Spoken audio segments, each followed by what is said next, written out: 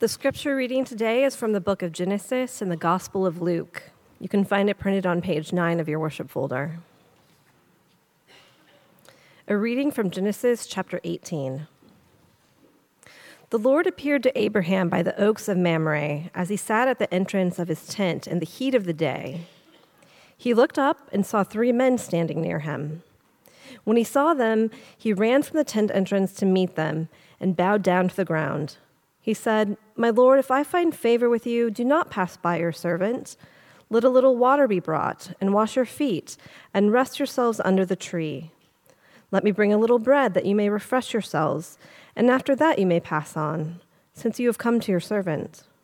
So they said, "Do as you have said." And Abraham hastened into the tent to Sarah and said, "Make ready quickly 3 measures of choice flour, knead it, and make cakes." Abraham ran to the herd and took a calf, tender and good, and gave it to the servant who hastened to prepare it. Then he took curds and milk and the calf that he had prepared and set it before them, and he stood by them under the tree while they ate. They said to him, "Where is your wife Sarah?" And he said, "There in the tent." Then one said, "I will surely return to you in due season, and your wife Sarah shall have a son." And Sarah was listening at the tent entrance behind him. And now a reading from Luke chapter 10. Now as they went on their way, he entered a certain village where a woman named Martha had welcomed him into her home. She had a sister named Mary, who sat at the Lord's feet and listened to what he was saying. But Martha was distracted by her many tasks. So she came to him and asked, "Lord, do you not care that my sister has left me to do all the work by myself? Tell her then to help me." But the Lord answered her, "Martha, Martha, you are worried and distracted by many things. There is need of only one thing. Mary has chosen the better part, which will not be taken away from her." The word of the Lord. Take a moment now for silent reflection. Gracious God, Father, Son, and Holy Spirit, we thank you for your word. We thank you for the way that it opens you up to us and the way that it guides us. We pray today for your Holy Spirit to be here with us, to open our minds and hearts to your word. Help us to draw from it whatever you see fit, and bless this time together for your glory, to your name. Amen. So for the past 2.5 years, I've been working closely with a lady at the county jail who is currently incarcerated, and she gave me permission to share a little bit of our story today and share her name. LaCarla and I met through City Hope's mentoring program, which usually lasts about 8 months. But because she is still awaiting trial after 4.5 years, we have continued to meet. And so about twice a month I go in, and what started out as mentoring has turned into this pastoral relationship where I go and we sit and we talk and we share our very different struggles and our very similar joys. And we talk about what matters most to us. And it has turned into this beautiful, just life-giving and fruitful relationship. And as we talk, no matter what the subject goes to, and sometimes it's TV shows, and sometimes it's me telling her what the weather looks like because she doesn't have windows. And so there's some practical pieces, but it always turns back to our children. 3 of our kids are the same ages. LaCarla has 6, and I have my 3 girls here. And so we have children of the same ages, and we always end up talking about our children. And it has just really struck me over the past couple of years the way that she has just been so intentional about being present with her family. There are so many obstacles to her, right? Like, she's physically not present. There's limited visitations, limited phone calls, and yet she can always tell me exactly what her children are up to. She knows who they're dating.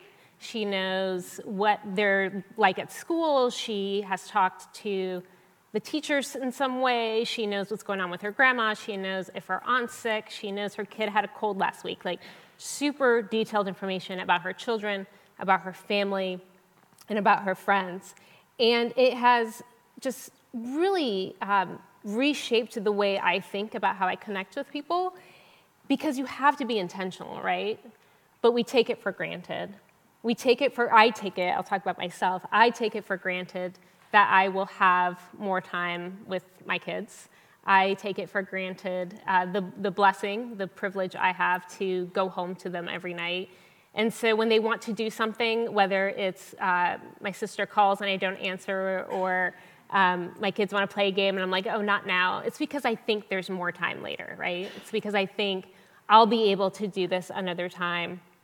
And LaCarla really challenged me on this. She said, what would it look like for you to be fully present wherever you are? And she really did ask me that question.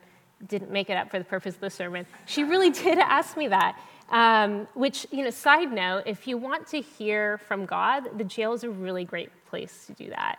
It's a place where and I'm not encouraging you to become incarcerated, I'm saying go visit people, because it's just a time where a lot of other things are stripped away. And so it's really a place where I have personally heard from God. And so I've been wrestling with that question in light of today's scriptures. What does it look like to be present? And what keeps us from being present? And our lectionary reading today is the story of Mary and Martha, which is a passage I've never liked. I find it generally annoying. I find Jesus' response especially annoying and not super helpful to my life. So let me recap the story for you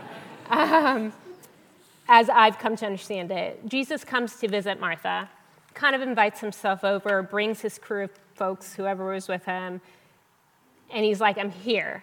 Mary is lazy, and she sits at Jesus' feet, and she is just hanging out. She's that sibling.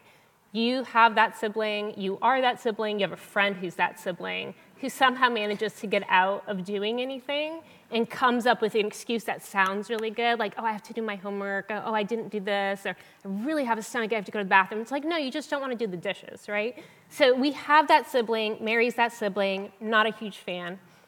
And then Martha's in the kitchen.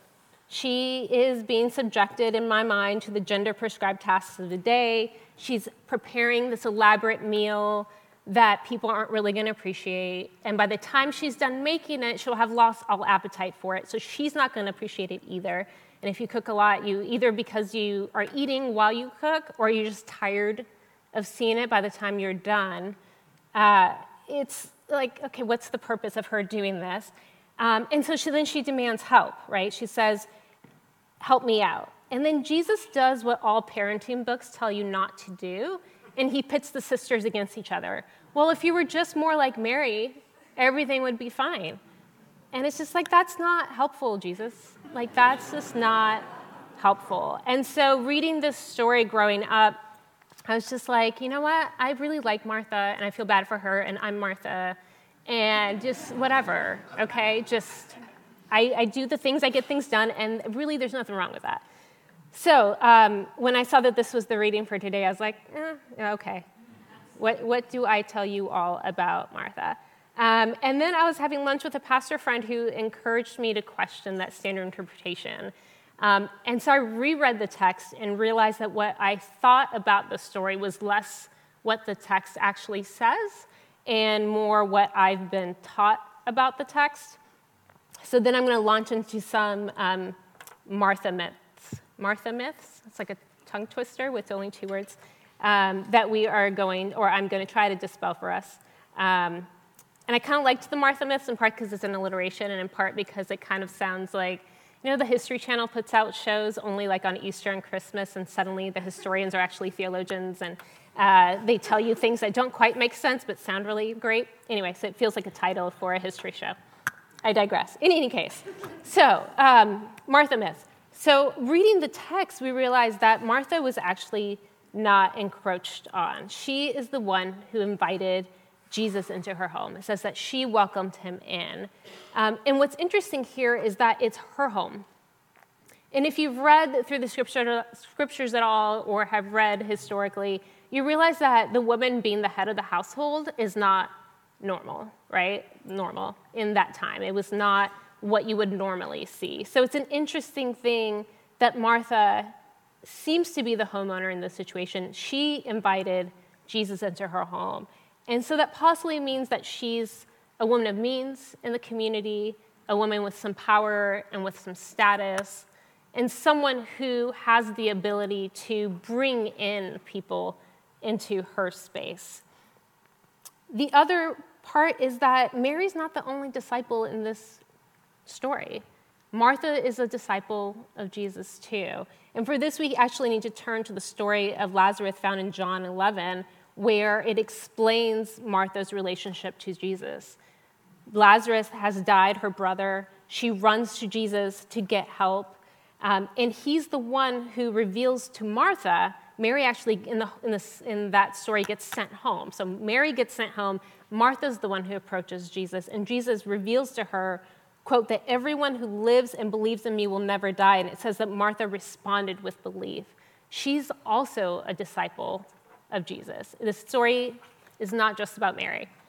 Martha is also a disciple of Jesus. I also realized that there is no kitchen in the story. I made that up in my head. There is no kitchen mentioned. We don't really know what her tasks are. She is likely not in the back cooking, but rather the word for her tasks that she's doing, the root Greek word, is the same that we get the word deacon from. She's actually engaged in some kind of act of service to the community. She is busy doing ministry. She's busy doing ministry. Whose ministry is she doing? She's doing Jesus' ministry. She's doing ministry in the community, and she wants a little bit of help, and she feels like Jesus doesn't care. And she may have gone a little bit overboard, jumping straight to, you don't care about me at all. And sometimes we do this, right? We kind of catastrophize and say, well, you don't care about this, so you don't care about me. But she really pushed Jesus on that. She said, I need help, and you're not helping me. Therefore, you don't care. And Jesus is saying, just because I don't help you the way you want me to, doesn't mean I don't care. And this is where he gets a little bit annoying again and responds to her by saying, she says, I'm busy, I need help. He says, you're distracted by many tasks. She's like, I know I have many tasks. That's why I'm asking you for help. That's why I need help, because I have a lot going on, and I'm doing good work. And by the way, it is your work. I'm doing the work that you have called me to, and yet you won't help me. Now, is it that Jesus doesn't care about the good work we're doing? Is that what's happening? Is he saying it is better to sit at my feet than do the good work of service to the community?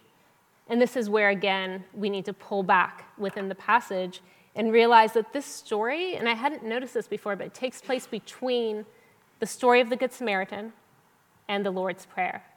So in the story of the Good Samaritan, Jesus says that eternal life is inherited by loving God and loving our neighbor. And he takes the people through this whole story of what it looks like to love your neighbor. And then we have the story of Mary and Martha. And then we have the Lord's Prayer, where Jesus teaches us how to engage with God, what to ask of him, how to pray to him. So service is good and important, showing mercy to your neighbor. Prayer, contemplation, meditation is good and important. And yet Jesus tells Martha that she has become distracted. And isn't this the tension in life sometimes? That we get distracted by our good work. And so I want you to think about things that you do that you think are good work. So whether it's your actual work or your community service, your volunteering, your small group leading, anything that you might consider to be your good work. And when does it become a distraction? So Jesus isn't telling Martha that her work isn't worth it. He's just reorienting her definition of what she needs. She thought she needed help, but he's saying it's something else you need. So what is it that Jesus wanted from Martha? Which is kind of the question, right? What did he want? She was busy doing good work. He said, no, you're distracted. So what does he want her to do, if not the good work? And I think at this point, it's easy for me to over-spiritualize it and say, oh, well, he wanted, read it kind of literally, right? He wanted Martha to sit at his feet the way Mary did and just kind of absorb the goodness of God, which is not a bad thing. You do want to absorb the goodness of God. But is that what he is really saying? Or are we over-spiritualizing it? we have to remember that Jesus was really there in the flesh with Martha. Jesus was Martha's friend. He loved that she was organizing her ministry, but right then and there, what she needed was to stop and to connect. And it's not just about sitting with God, it's about sitting with people, right? It's about Jesus as Martha's friend. Jesus was always getting people ready for community. He was teaching them to live with one another. So what would it look like for Martha to be fully present with Jesus? It's sitting and listening, yes. It's being present. It looks the same as it would look to be fully present when you have anybody come visit your house, right?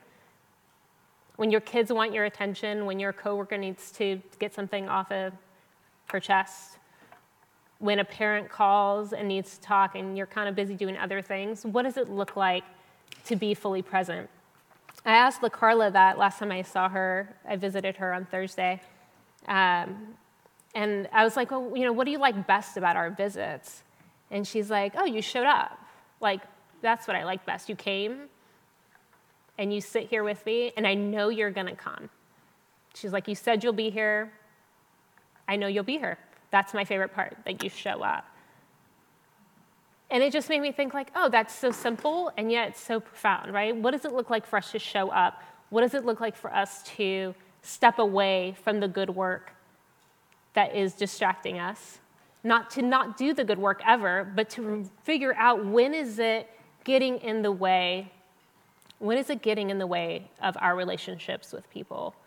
Showing up and being present is what we do at City Hope, and it's what church is about, right? We show up, you're here, and you're present. And sometimes it feels great, and sometimes it's kind of like, nah, I came.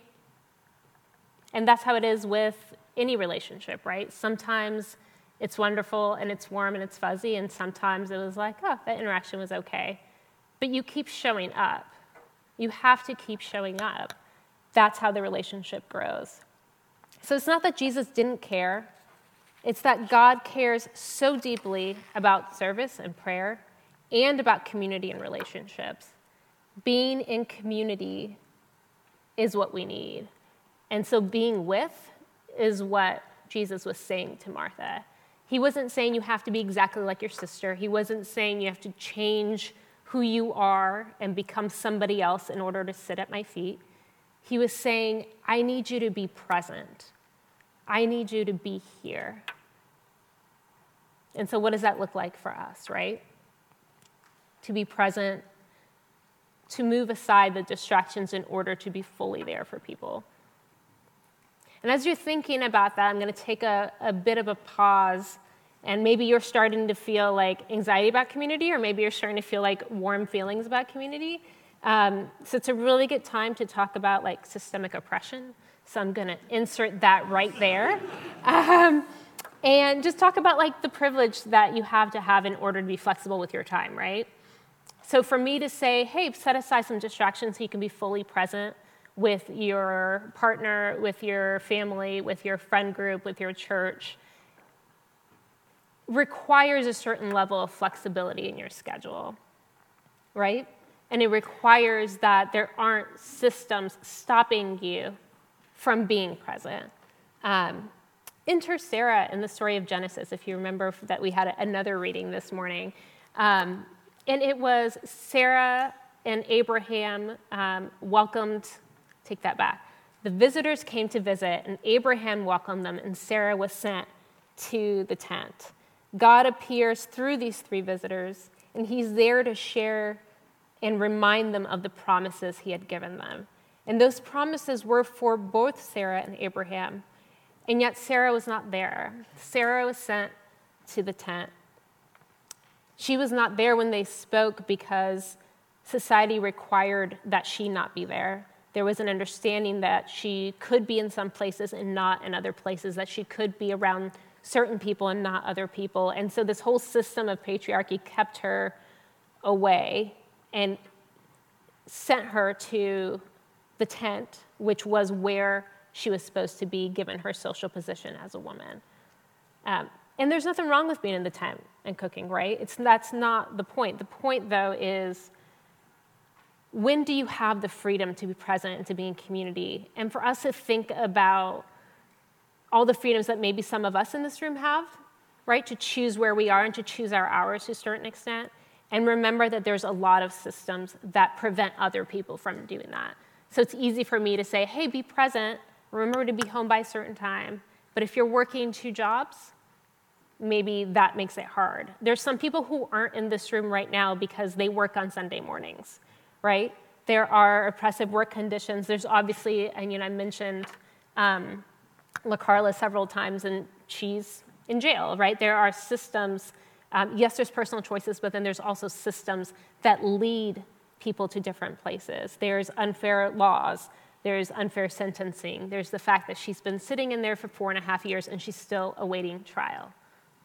That's a systemic problem. There's also our consumeristic culture, right? Things have to be open 24/7. People work holidays, so they can't be with their families just in case we need something, just in case we forgot the cranberry sauce. Somebody's at the store.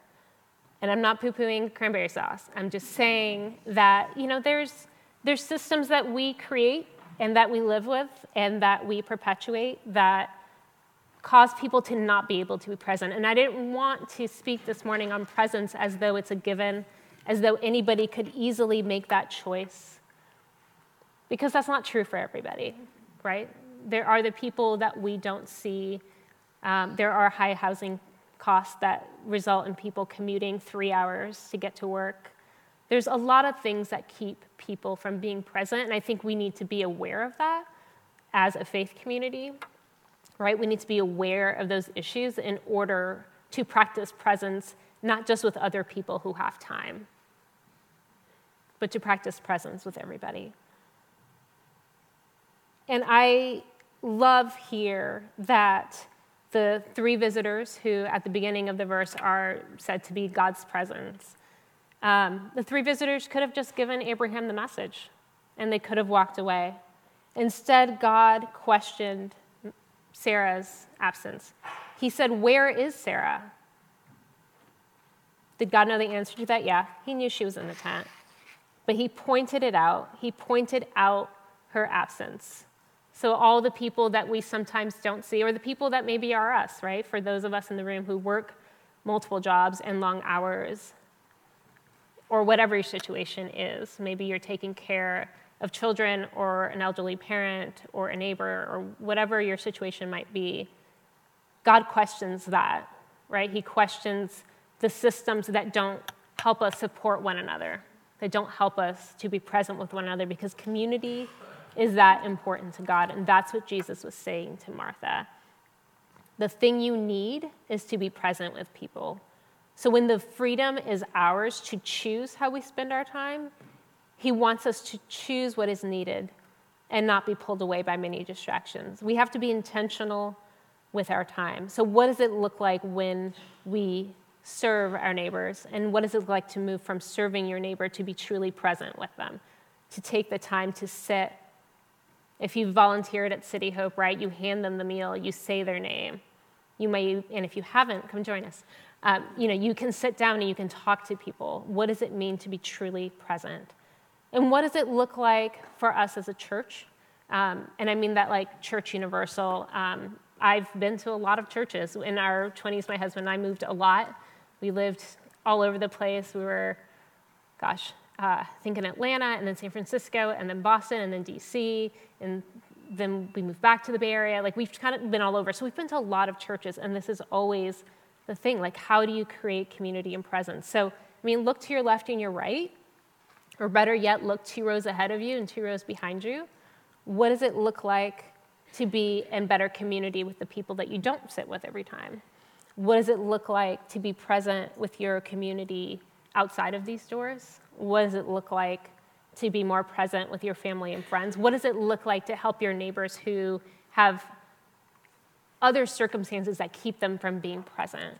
What does it look like to help them with the grocery shopping, or with the chores, or with the kids, or with elder care, so that they have more time and they can be fully present too? because community can be hard to create and we have to be intentional with it, but it is one of those things that is good. It is one of those things that Jesus says it is what is needed. And this right here, this is good. Like, this is what's needed. Like, we need the other people in this room, and we need the folks out there too. So what does that look like for us to do that? The way we are in community with God really is correlated to the way we're in community with each other. Loving God and loving your neighbor are connected. We need the story of the Good Samaritan. We need the story of Mary and Martha, and we need the Lord's Prayer. Carla has taught me a lot, as you can tell, because I've mentioned her several times. She's taught me a lot about presence. She's talked about just her family and her friends, and frankly, I see her more than I see most of my friends because I have a set appointment with her. And I'm not intentional about other things. So what does it look like to be intentional? She has taught me a lot about that. I get to go home to my loved ones. I get to come home, period. I get to share a meal with my family. I get to call my friends. I get to call my family whenever I want to. I don't have to wait for set hours. There's so much that I can do better when it comes to being present. And I would ask you to consider that for yourself today as well. Just as the Carla's journey has shifted the way I understand time and presence, I think I've also shifted her experience, right? We can influence one another. In a season of life where her contact with the outside world is really minimal, I've been able to be a source of encouragement and support. I'm not just saying that. She told me that, and I appreciate it, and I'm going to believe it. But we can do that with one another, right? Like, it matters to know that you're not forgotten. And so when I read the text where God says, "Where is Sarah?" I like that I can say, well, where's LaCarla? And I can answer that. Like, I know that I will see her there, right? And I look forward to seeing her out here one day. So there's a lot more to that journey and a lot more to that story that I would love to share with you. And I actually will be sharing it at a Night for City Hope in September. It's on September 20th. Mark your calendars if you haven't already. But there'll be a lot of stories being shared that night, a lot about presence and what it means to be together. And LaCarla and I will be sharing our story as well via phone call. So hopefully she'll be out by then, but if not, you'll be able to hear our conversation and hear more about what that particular journey looks like. So I hope you'll join us for that. And in the meantime, I hope you'll continue thinking about presence. I hope you'll continue thinking about these scriptures. I hope you will have a better appreciation for Martha and know that she just needed to practice a little bit of presence. So if you'll pray with me as we close. Heavenly Father, I thank you that you are with us. I thank you that even where I don't always show up, I know that you are already there. I thank you that you take care of the people around us. I thank you that you love us and know us very deeply, and that you are calling us to know each other in that same way, so that as we draw closer to other people, we are also drawing closer to you. Lord, continue to knit this community together. Continue to knit your church together around the world so that we would practice presence with one another and with you, and that we would be a light for the world, a light to show what it looks like to be in community. Help us to learn from those who are different from us. Help us to learn how to be present in our neighborhoods. Help us to learn to be present in spaces that maybe make us uncomfortable. Help us to learn how to make room for everyone who wants to sit at your feet. I pray this in the name of the Father, the Son, and the Holy Spirit. Amen.